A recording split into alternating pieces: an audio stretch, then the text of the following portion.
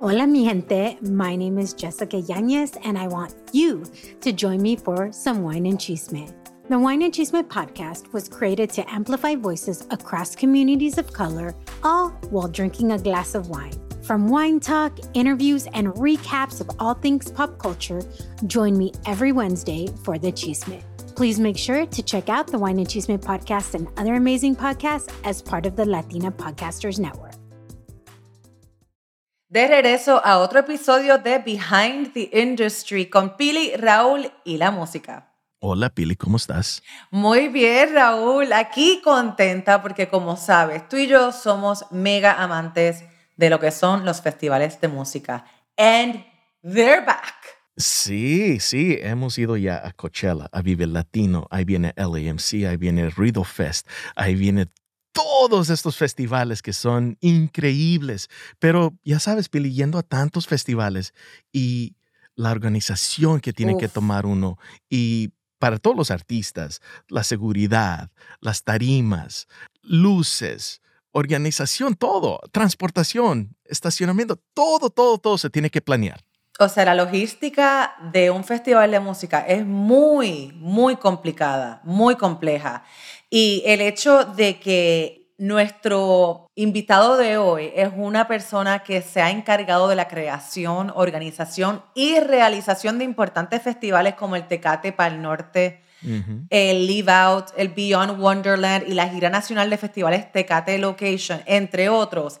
Es un privilegio para nosotros tener a Oscar Flores Elizondo de Apodaca Music Group para que nos cuente un poquito más sobre la complejidad de los festivales y también, oye, cómo podemos como músicos ser parte de los festivales. Así que para aquellos que son músicos que nos están escuchando, que son amigos de músicos o que son como nosotros festival goers, este episodio está súper interesante porque aprendemos un poquito más sobre la logística y el behind the scenes de lo que es crear un festival de música. Y de eso mismo, no solamente los músicos, pueden ser chefs de comida, pueden ser ingenieros, pueden ser hasta personas que trabajan en seguridad. O sea, para muchos hay trabajo en estos festivales, pero sí, la organización y como si somos music fans, music junkies, la prioridad es la música y los artistas. Entonces, ¿por qué no le damos con este episodio de Behind the Industry con Oscar Flores de Apodaca aquí en Pili, Raúl y la música?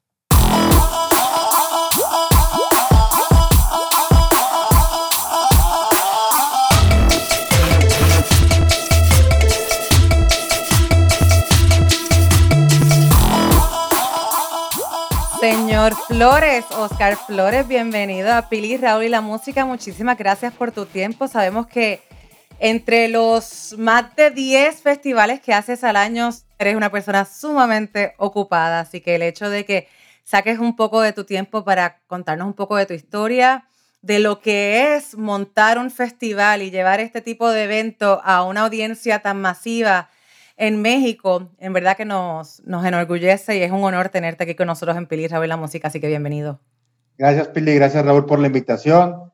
Muy contento de que me inviten. La verdad que más que agradecido de poder contar un poquito de lo que es la historia, de lo que es Apodaca Group, de lo que es los festivales. Hacemos 14 festivales en Apodaca Group, algunos en conjuntos con Ocesa y año con año esperando esos momentos de mostrar experiencias a la gente. Y aquí listo para lo que podamos aportar con gusto. No más 14, Pili, no más 14 es todo. Sí, solamente 14 festivales al año. Poquititos. ¡Wow! Oscar, tú naciste en esta industria, o sea, te criaste en esta industria. Tu papá era un empresario artístico, fundador de Apodaca Music Group y creciste ayudando a tu papá, ¿no? ¿Cómo es que, hijo de una persona destacada en el ambiente del entretenimiento, ¿qué de esta industria te enamoró y decidiste unirte a tu padre y a estos esfuerzos para continuar con Apodaca Music Group? Siempre desde muy pequeño mi padre nos inculcó a mi hermano y a mí esto de la industria. Siempre nos dijo, no es a fuerzas, pero me gustaría que me fueran acompañando desde muy pequeño. Mi hermano y yo empezamos, yo creo que como a los 12, 13 años que nos llevaban a los bailes gruperos, de aquellos momentos de las explanadas, y en un baile nos ponía en la taquilla a vender boletos, y luego el siguiente baile, el que estaba en la taquilla, se iba a la puerta a recoger boletos y luego el siguiente, vayan conmigo para avisar al artista que es el que sigue. Y así nos fuimos rotando por muchos años y luego, después de eso, acabábamos la prepa y en las tardes nos veníamos a la oficina y una semana nos ponía enfrente de la gente que hacía el booking de la compañía. No opinen, escúchenos. Y luego nos mandaba al área de mercadotecnia y luego con él. Entonces empezamos a saber un poquito de todo y empaparnos de lo que es hacer un evento, ¿no? Mi padre comenzó con esto hace más de 40 años en su municipio, que es Apodaca, por eso el nombre de Apodaca Group. Empezó de una manera que él vendía, bueno, que él trabajaba en un banco de cajero, le faltó dinero una de esas veces y para juntar ese dinero y poder pagar al banco de regreso, pidió prestado a un tío y con ese dinero prestado hizo un baile con Ramón Ayala en Apodaca. Wow. Le fue tan bien que pagó el préstamo, que pagó al banco y se dedicó a esto. Y después vino la historia que inició Bronco, hacía el booking de Selena en México, del Grupo Límite, etcétera, ¿no? Y ya con esa historia conmovedora de mi padre, que tanto como empezó, nosotros pues, siempre nos ha gustado la música y después de estar metiéndonos de a poco, empezamos nuestros primeros bailes, mi hermano y yo, en los municipios fuera de Nuevo León, en el Cercado Nuevo León, en García, con la Sonora Dinamita, con los Mier, con artistas gruperos. Empezábamos de cero, desde ir a sacar el permiso, desde ir donde colocar las papeletas, etcétera. Entonces eso lo comenzamos como a los 15, 16 años, ¿no? Después de ese tiempo, pues empezamos en la universidad. Ya que salimos de la universidad nos metimos de lleno aquí a la música. Empecé yo haciendo booking de artistas y después hacer conciertos. Mi primer concierto fue con Julieta Venegas en un antro de Monterrey llamado Noctis y empecé a hacer de ahí un poquito de todo, desde corridas de toros, desde moto freestyle, desde conciertos. La verdad que siempre he sido un poco aventurero, ¿no? Aventurero, sin saber absolutamente nada lo que es de toros ni moto freestyle. Me aventaba y siempre me ha gustado aventarme, ¿no? Y hace 10 años comenzó el Festival Pal Norte y después de que tuvimos esa experiencia de hacer ese primer festival, 3 años después empezamos con una gira de festivales llamada Tecate Location y después festivales en Tijuana como el Península, en Puebla como Comuna, en Hermosillo, llamado Tecate Sonoro, y nos asociamos en otros como es Live Out, con los C3. C3 son los dueños de Austin City Limits. Nos asociamos en Beyond Wonderland, que es un festival 100% de música electrónica, con los CESA y Insomniac, que son los que hacen el EDC, y el Beyond aquí en Monterrey junto con nosotros. Y así, poco a poco, agarrando experiencia, gracias a Dios hemos crecido. No he dejado de hablar.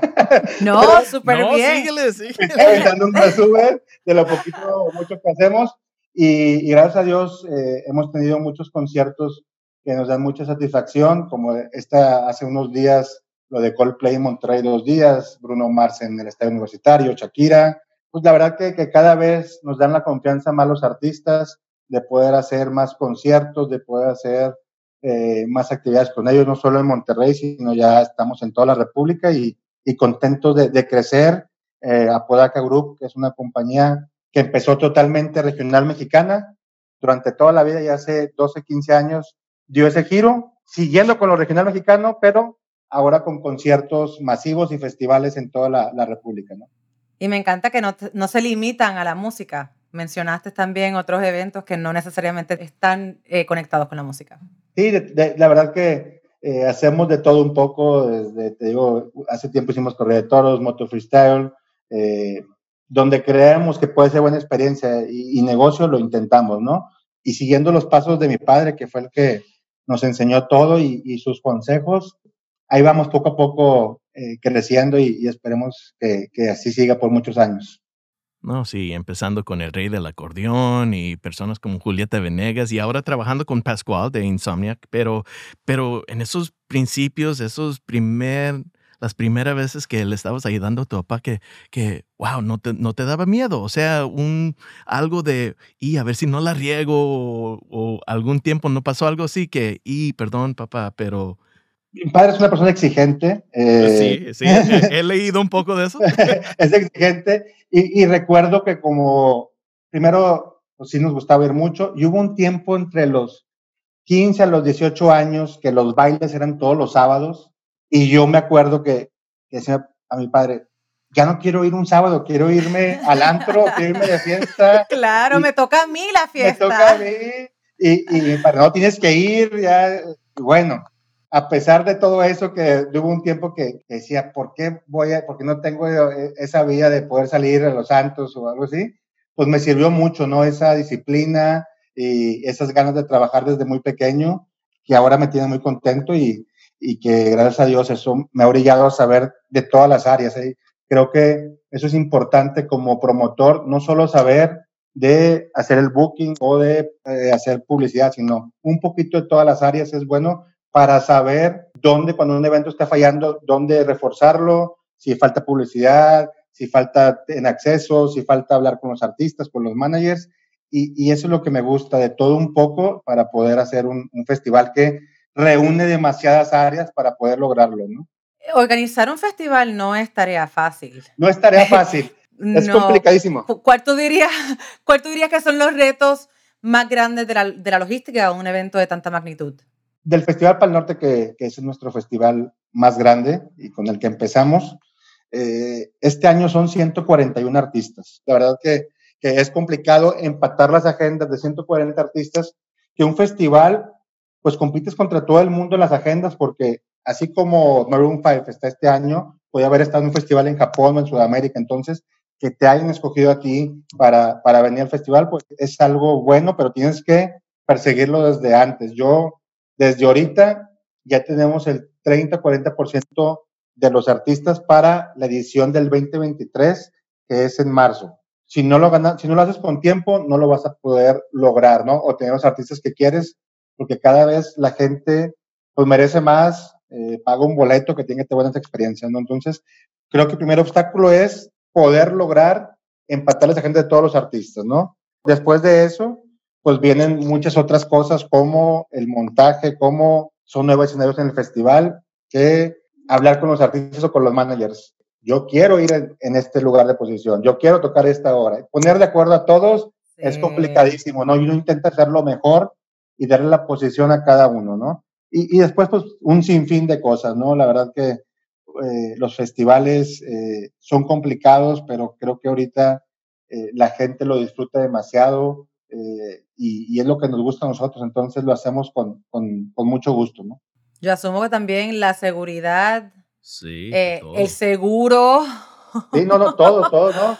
Tienes el miedo de la lluvia, tienes el miedo Sí, pues, claro, del clima. de muchas cosas que siempre pueden suceder, ¿no? Nosotros a lo largo de estos 10 años en Pal Norte pues hemos pasado de todo, desde un segundo año, nosotros el primer año lo hicimos en una zona que se llama San Pedro, es un municipio aquí de Nuevo León, y el segundo año era un festival chiquito el primer año, y el segundo año hicimos el anuncio, hicimos rueda de prensa, todo muy bien, salimos de la rueda de prensa y a los 5 minutos en todas las redes sociales el alcalde de San Pedro dice que el Festival Pal Norte no sucederá en San Pedro. A los 3 minutos. Ya te imaginarás que hablando con todos los medios, todos con ese Wow. pero de las cosas malas vienen las buenas, como dicen todos. Después de ahí nos fuimos al Parque Fundidora, que es el corazón de Monterrey, un parque emblemático, y nos trasladamos al Parque Fundidora y con esa capacidad y todo lo que conlleva, pues ya pudimos traer artistas del tamaño que han venido como The Killers, Muse, Foo Fighters, etcétera. Si se hubiéramos seguido ahí con una capacidad para 30,000 gentes, no hubiéramos traído este tipo de artistas. Entonces, por algo pasan las cosas y siempre buscar el lado bueno. Yo creo que ya después de lo que vimos en pandemia, ya todo tiene solución. Buen punto. No, sí. Y hablando de esto de organizando un festival y de manejar tantos grupos, tantas personas, el equipo grandísimo. Y hablaste antes de que empezáramos, que escuchaste la plática con Rob Marcus, que también es súper ocupado. Pero un día típico tuyo, ¿cómo empieza? Porque yo me imagino que no hay bastantes horas en el día para hacer todo lo que tienes que hacer. ¿Cómo empieza la mañana? La mañana muchas veces intento llevar a mis hijos en la mañana a la escuela, que es cuando los puedo ver, porque ya cuando regreso a la noche ya están dormidos. Lo intento hacer a las 7 de la mañana, llevarlos a esa hora. Después llego a la oficina temprano, 7:40, 7:30. Y yo, además de los festivales y contratar a los artistas para conciertos, soy el gerente del booking de la compañía, ¿no? La Podaca Group tiene alrededor de 35 artistas que somos managers y bookings en Wow. México, como es Intocable, como es Ramón Ayala, como es Alicia Villarreal, como es Cumbia Kings, División Minúscula, Rock en tu idioma, etcétera. Entonces, me tengo que dar el tiempo también de revisar agendas, de todo, con toda la gente de eventos de la compañía, más los conciertos, que siempre, antes de pandemia, nos enfocábamos más a hacer conciertos en nuestra ciudad de Monterrey. Después de esto, vi que había ese espacio de poder hacer conciertos fuera de Monterrey. Y ahora lo que hago es a los managers o artistas tratar de hacerle las giras completas de 8 fechas o 10 fechas, Monterrey, Tijuana, Hermosillo, Puebla, etcétera. Ya como tengo los festivales ahí, dije, si ya hicimos festivales, podemos hacer conciertos. Entonces, ya ahora lo hago más mecánico, ¿no? Nuestra compañía, este 2022, la proyección es llegar a hacer 350 conciertos más los 14 festivales. Entonces, ¡Wow! Uno al día. uno al día, estamos creciendo y la verdad que no podríamos si no tuviéramos todo el equipo de la compañía, todas las ganas que le echa cada uno en su área. Entonces, pues un día típico es pues, tener una buena agenda, ver lo que vamos a enfocarnos.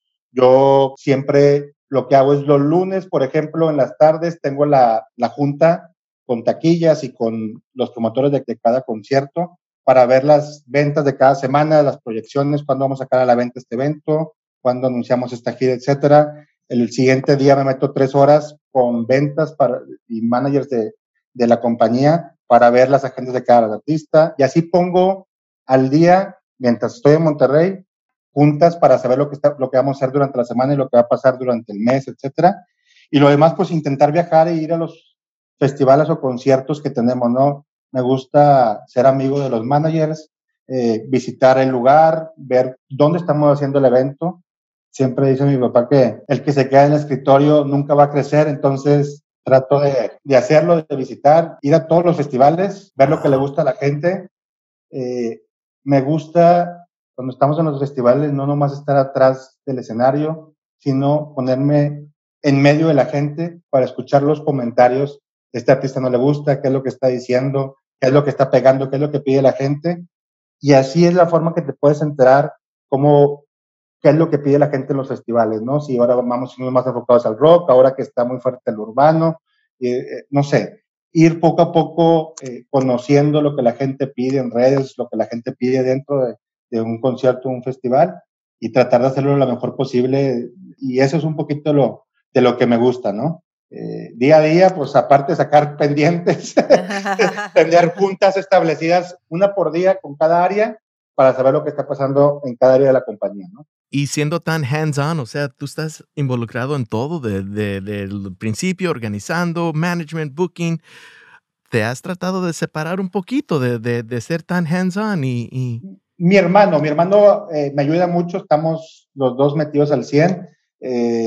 Mi hermano se encarga del área comercial de las marcas, del área de hablar con gobierno, para permisos, etcétera, y del área mucho de montaje. Los dos hacemos de todo, pero él se encarga más de esa área. Yo me encargo del área de la contratación de artistas, del booking, y de manager y booking de la compañía de artistas que tenemos. Entonces, básicamente yo trato con los managers y él trata con marcas y gobierno, ¿no? Sí, trabajo en equipo es esencial. Total. Sabemos que, o sea, yo soy amante de los festivales de música, Raúl también.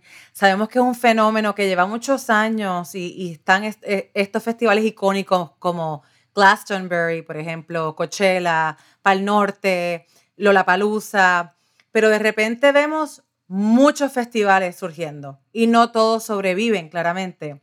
¿Cuánto tarda en un festival en ser económicamente exitoso?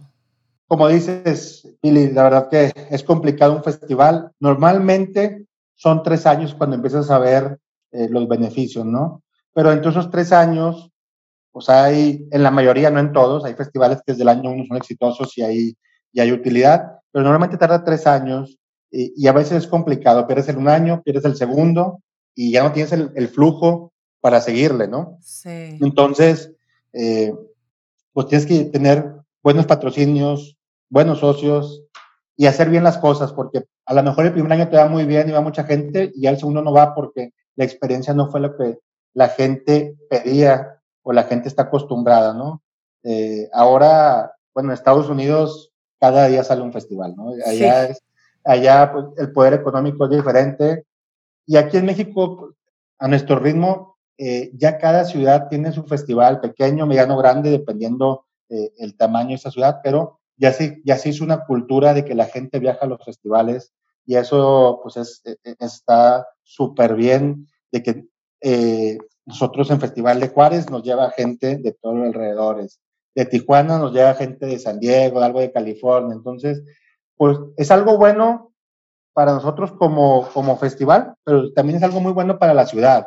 Esa derrama que viene, esos gente que ocupa el hotel, que paga taxis, que va a los restaurantes, Sí, entonces es un boost económico increíble. es un ganar, ganar, ganar para todos, para los artistas, para las managers, para festival, para todo. Esa derrama que tiene ese fin de semana que sucede el festival, pues es algo bonito y esta cultura de crecer artistas, yo creo que esa es la forma más rápida de hacerlo. Los festivales donde están reunidos 20,000, 30,000, 40,000 personas, que aparezcan esos artistas que están creciendo en el elenco, que lo vean anunciado, que lo vean tocar, pues es algo que se puede hacer la chispa más rápido y crecer más rápido, ¿no? Tenemos todas las herramientas ahora y el festival pues es un granito más de arena para esos artistas que están comenzando y que sean nuestros próximos headliners, ¿no? Eso es lo que yo veo. Si nosotros nos, como managers o como empresarios, y todos los festivales que hacemos en México,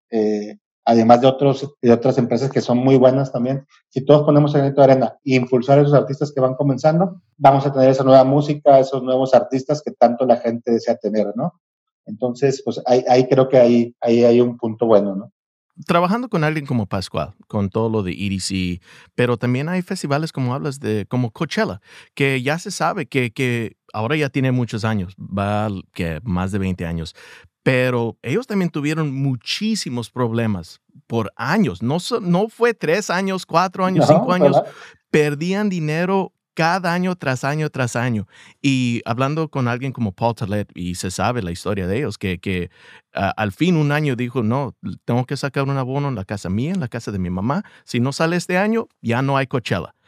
¿Qué ustedes han aprendido de festivales así, qué no hacer, evitar los pitfalls y para exigir y para tener algo que sí salga financieramente bien y que todo funcione bien? ¿Qué han aprendido de esos festivales? ¿Qué no hacer? No, pues si Coachella lo vivió, cualquiera lo puede vivir, ¿no? Como dice Raúl. O sea, es de los festivales más importantes, top 5 yo creo del mundo fácilmente. Sí vi el documental un poco y vi cómo lo vivieron, eso que dices de que un año tuvieron que hipotecar, etcétera. Y es complicado, ¿no? O sea, gracias a Dios nosotros primero tuvimos un festival muy exitoso como fue para el norte, y eso te da a saber que los demás festivales más pequeños en Tijuana o Puebla, etcétera, no los tenemos, que si perdíamos teníamos el respaldo de seguir apostando, ¿no? Eh, es difícil porque puede ser que, no sé, como acá pasó un festival en Colombia, por X y razón, o te llueve y ya está toda la gente ahí y algunos artistas te respetan el pago, otros dicen ya lo perdiste porque llegué aquí, entonces tienes que estar mentalizado en que ese dinero de inversión puedes perder de alguna u otra manera. O no llegó el artista porque las conexiones y la gente te pide el reembolso, ¿no? Entonces, O la visa también, ¿verdad? Muchas veces cancelan por visa. esto sucede mucho en Estados Unidos de los artistas latinos, que la visa está programada en 4 meses, pero ahora después de pandemia está pasando que dura 7 meses para poder sacar la visa de trabajo, ¿no? Entonces, es complicado, el estrés a máximo siempre, pero ya ahorita, como lo comenté yo, ya después de pandemia que se pospuso el Festival para el Norte una semana antes de que sucediera, ya teníamos todo armado, Ya Wow. cualquier cosa siento que lo podemos arreglar de alguna otra manera, ¿no? Los tiempos cambiaron, creo que la gente lo entiende y de alguna otra manera se va a solucionar, ¿no? Entonces, sí es complicado para poder hacer un festival, si no en México, estoy hablando de México porque Estados Unidos la economía es diferente, pero en México no tienes patrocinios, no hay forma de que el festival salga. Hablando de un festival de traer artistas internacionales, ya un artista, ya un festival grande. Entonces, sí es complicado, pero tienes que tener buena venta de boletos, conseguir buenos precios de los artistas, tener marcas que crean en ti, porque sin esas marcas, ese apoyo en México no es negocio. Entonces, es un poquito de todo, hacer bien tus números, pero siempre hay esa variante que te puede fallar. Si compraste un artista cuando el dólar estaba a 20, le dices el 50% de anticipo, pasan 5 meses del festival y te toca pagar el completo, ya el dólar no está a 20, ahora está a 23. Y en unas cantidades grandes te sube el punto de equilibrio. Entonces siempre hay que estar revisando esas variables que pueden suceder para que no te agarre desprevenido y que el festival se lleve a cabo con buena manera, con buenos escenarios. Si ahorita no le creas una buena experiencia a la gente, esa gente ya no va a ir a tu festival. Ahora hay un festival, hay 50 o 100 festivales que van a decir, este ya no voy a ir a ese. La gente tiene un dinero para gastar, va a ir a otro, o a otro, o a otro, y lo que a nosotros nos gusta es que esa gente repita año con año y que ahora traiga un amigo y ese amigo repita, ¿no? Entonces, nosotros siempre nos hemos esforzado en las experiencias de la gente, en tener buenos escenarios, buenos artistas, y la gente va a repetir y cada vez esperando que sea un crecimiento en gente, ¿no? Que gracias a Dios la mayoría de las veces ha pasado así. Y también es importante reinventarse. O sea, en el 2020 ustedes hicieron historia realizando el primer festival virtual de Latinoamérica, presentando el Tecate Pal Norte virtual, el cual contó con una audiencia de más de 500,000 personas conectadas en sobre 20 países. Así que no solo la experiencia, también es tener un equipo inteligente que sepa lo que es reinventarse y pensar rápido.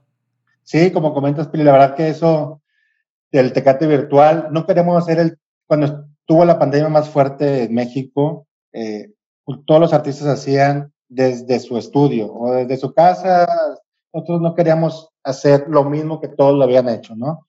Entonces, lo que buscamos, pues una nueva tecnología, ¿no? Entonces, esa tecnología, dando poco a poco con personas, nos dio con gente en Bélgica, y esa gente de Bélgica estuvo haciendo y estaba programando el festival Tomorrowland de esta misma tecnología que nosotros lo hicimos, y nos aventamos a grabarlo en Bélgica, en Filadelfia y en Monterrey, y se logró ser el único festival en Latinoamérica con esa tecnología virtual, con una pantalla verde gigante atrás, y los artistas contentos porque pues es algo que no nos podíamos nosotros quedar con las manos cruzadas, que el festival por un año nadie hablara de él, entonces teníamos que el festival hablar a la gente de él. ¿Y cómo lo podemos hacer?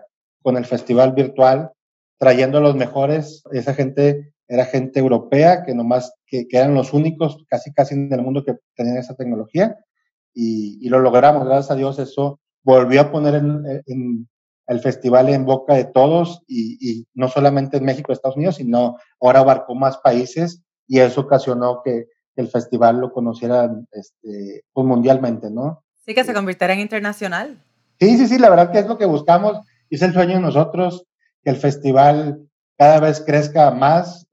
Hace poquito hubo una revista de Inglaterra que es la que mide cuántas menciones tiene cada festival en redes sociales en el mundo, y el Festival Pal Norte en el 2021 fue el lugar 7, el primero, el más arriba de México, y pues eso Wow. nos llena de orgullo. Wow, claro, Felicidades, sí. increíble. Y eso, gracias a Dios, pues te llena de orgullo, de pila, de seguir creando.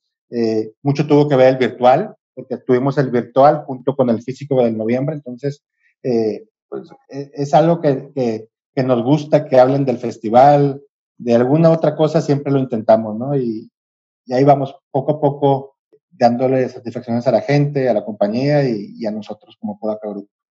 Sí, y en un festival hay muchísimas cosas que están pasando, además de la música. O sea, hay arte, comida, la experiencia de todos los que van a ir al festival.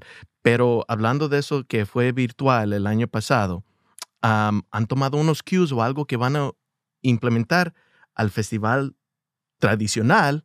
Algo de lo virtual que hicieron y a lo mejor hacer un poco de hybrid o tomar algo de la tecnología. Hace 3 semanas, un mes, lanzamos los NFT de Pal Norte. Ok. Lanzamos 1000 NFTs que se agotaron en un día. Y dentro de esos 1000 NFTs que lanzamos, 100 tenían beneficios o premios, ¿no? Ujú. De los cuales el número uno beneficio era tener un camerino de por vida, tú con 5 amigos, cercano a donde están los artistas, ¡Ay, qué rico! Wow. con catering, con bebida, todo incluido de por vida. Entonces, otro segundo Nefty ganador era 5 hospitalities de por vida. Y entonces, ese NFT también nos ayudó un poquito a estar ahorita en sintonía con todo lo que está pasando en el mundo, ¿no? Entonces, siempre intentamos esas cosas que vemos que está pasando en Estados Unidos o Europa o cosas que vamos viendo para no quedarnos atrás, ¿no? Nosotros, Claro. tristemente en México siempre vamos un poquito atrás de lo que está pasando en otras partes, pero intentando igualarlo de alguna otra manera. Para aquellos artistas que nos están escuchando, porque tenemos muchos seguidores del podcast que son músicos o quieren ser músicos, ¿no? ¿Qué buscas en un artista al momento de buquearlos? Pues siento que son muchas cosas.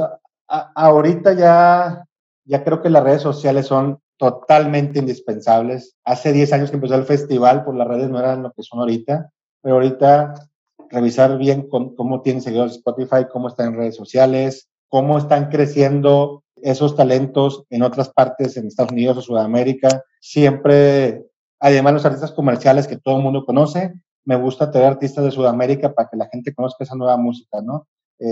Ver qué es lo que están haciendo, que traigan las ganas, que se vea que es un artista diferente y ese artista que le estamos apostando, si tú le apuestas primero a que venga a tu festival, seguramente cuando lo quiera lograr traer que sea más grande en 4 o 5 años, pues tú vas a ser la primera opción. Entonces Claro. siempre queremos traer cosas frescas y ya cuando estén el artista creciendo, que vuelvan al festival, ya no abriendo, sino una tarima más grande, con más gente.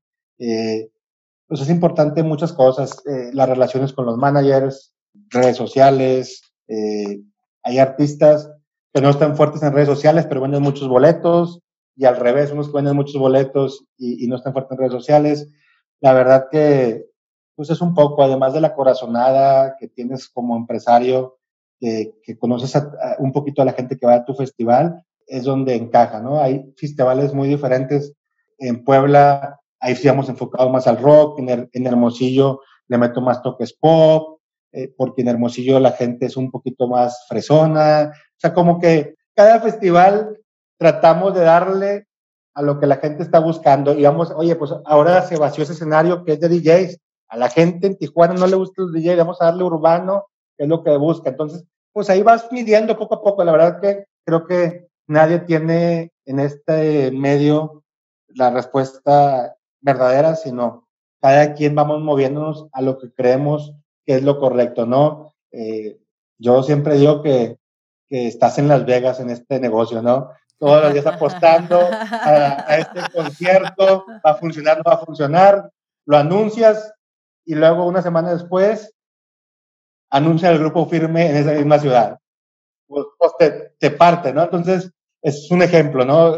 Entonces, siempre estás pues, intentando hacer lo mejor posible, siempre intentando el mejor trabajo de publicidad, de que la gente esté contenta, pero este negocio es muy impredecible, ¿no? Como todos sabemos.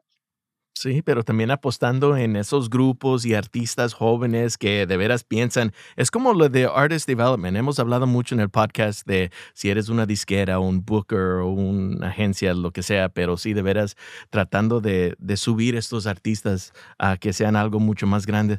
Y has platicado de salir a donde están estos fans de la música, escuchando la música para que de veras entiendas cómo están disfrutando el festival.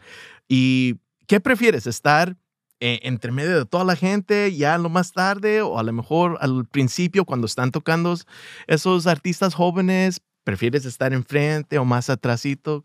¿Cómo tú prefieres estar en el festival? La verdad que me gusta verlos de perdido, trato 10 minutos o 15 minutos de ver a cada artista. Eh, los que están en crecimiento, me gusta verlos desde abajo, porque ahí es cuando puedo escuchar los comentarios de la gente si le gusta o no.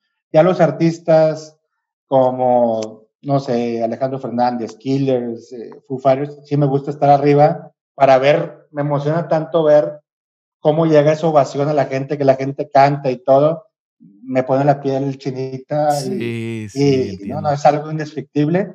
Entonces, cuando son los artistas ya consolidados, sí me gusta verlos arriba, platicar con el manager lo que está pasando. Cuando son artistas en desarrollo, sí me gusta verlos desde abajo para escuchar los comentarios de la gente. Si le gusta o no le gusta, bueno, ya sabes que le gusta, bueno, vamos a llevarlo a los demás festivales, ¿no? Entonces, cada quien son estrategias de cada promotor, cada quien piensa lo mejor para su evento y esa es una de las mías que si alguien no lo hizo, a lo mejor ya lo va a empezar a hacer. Ah, sí, me encanta. Para el récord, a mí también me gusta estar en el escenario cuando The Killer se está tocando.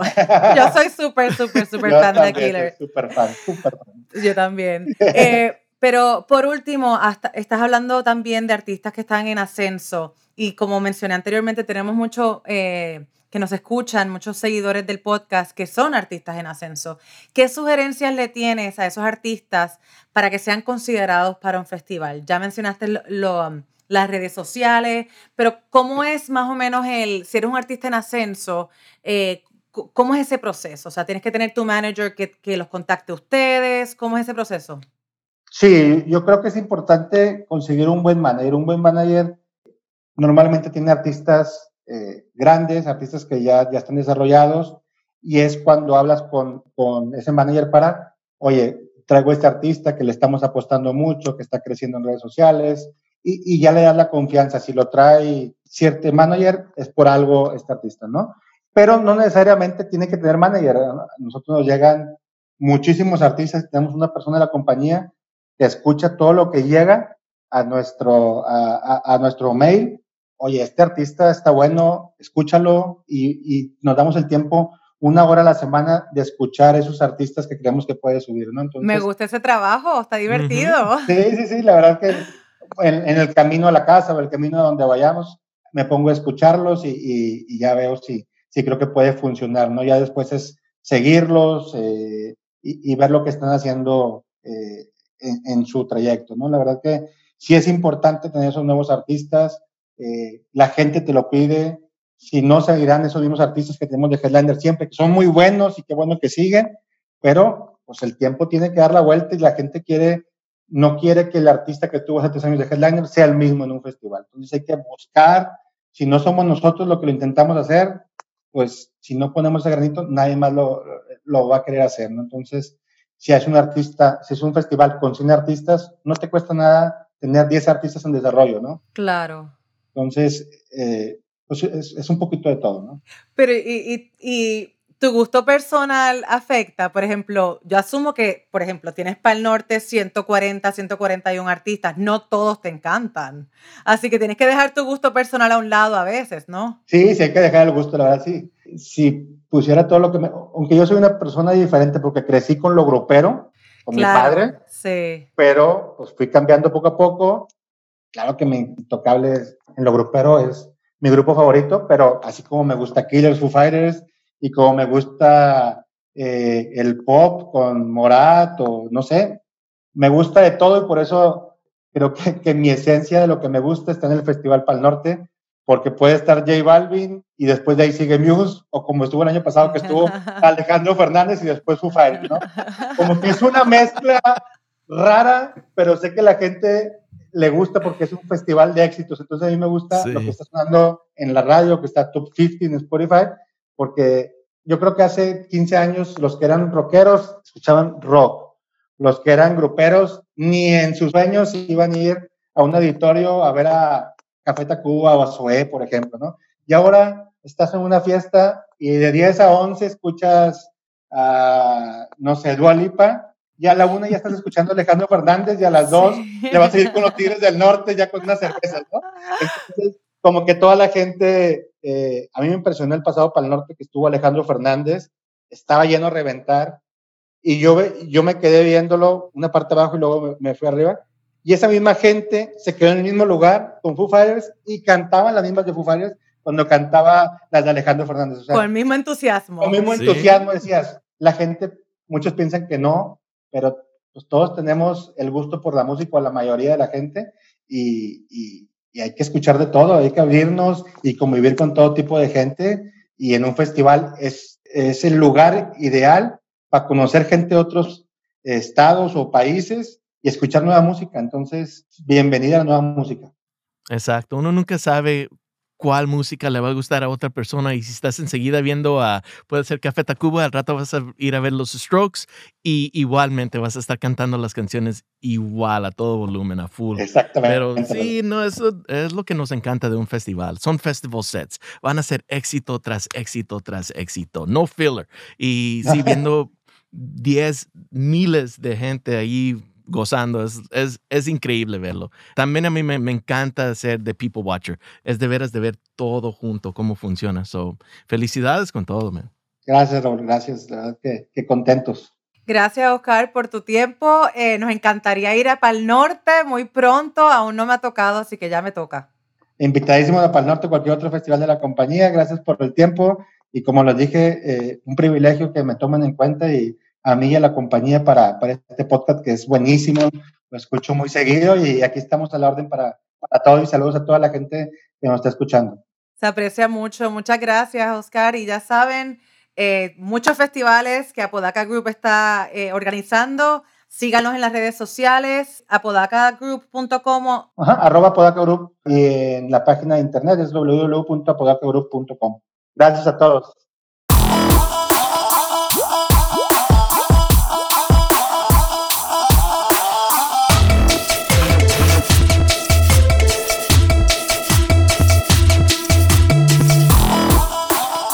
Indudablemente, ahora sí que tenemos una mejor idea de todo lo que conlleva llevar un festival de música bien hecho, porque hay festivales de música que no están tan bien hechos, pero los que hace Apodaca Group, los que está envuelto Oscar Flores, son festivales de, mira, muy alta calidad y muy buena organización y seguridad. Billy, tenemos que ir ahora a estos festivales. Ahora ya que conocemos a Oscar, tú tienes que ir de host, yo tengo que ir de DJ, no solamente de fanáticos y de spectators. Estoy de acuerdo. ¿Verdad? Vamos, sí, let's go. Oscar, vamos. come on. Vamos, ya sabes, Oscar, no las debes. Para el próximo año, Phil y Raúl La Música van a estar animando todos tus festivales, y DJ Raúl Campos va a estar Vamos. en el lineup. I love it. En el... Y como siempre, gracias a personas como Nelson Arreguín de Shure Microphones para hacernos que suenemos lo mejor posible. Camilo Sánchez, nuestro ingeniero divino, con sus tijeritas digitales. Muchísimas gracias, señores. Y sobre todo a ustedes por sintonizar y escuchar Pili, Raúl y La Música. Recuerden que si les gusta lo que estamos haciendo, les gustan este tipo de entrevistas, síganos en todos los medios sociales, Pili Raúl en La Música. Compártelo con todas tus amistades y familiares. Y recuerden que tenemos sobre 80 episodios ya disponibles en todas las plataformas digitales de podcast. Así que give us your ears. Préstanos tus oídos y disfruta de tantas entrevistas bonitas que hemos hecho y las que faltan. Y Pili, empezando muy pronto una nueva temporada de Pili, Raúl y La Música. So, terminando esta Behind the Industry con un bang con Oscar. So, muchísimas gracias y vienen muchísimos más. So, nos vemos hasta la próxima, ¿verdad, Pili? Chao, así es. Bye. Bye, bye.